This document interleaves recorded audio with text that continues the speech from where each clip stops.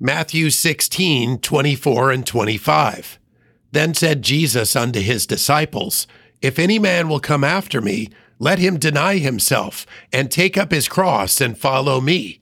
For whosoever will save his life shall lose it, and whosoever will lose his life for my sake shall find it.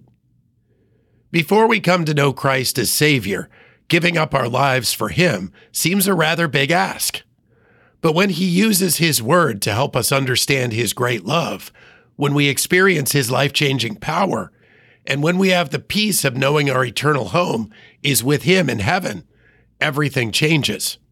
He provides blessings that are deep and made to last. Following our own path and satisfying our own desires seems great for a while, but we soon learn how quickly these earthly pleasures lose their appeal. Believers who give their lives fully to him, denying self, don't regret it. Far from losing our lives, we find life in him, and life in him is worth taking up our cross to follow today.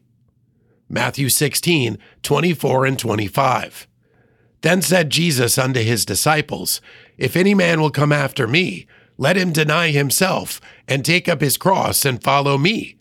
For whosoever will save his life shall lose it, and whosoever will lose his life for my sake shall find it.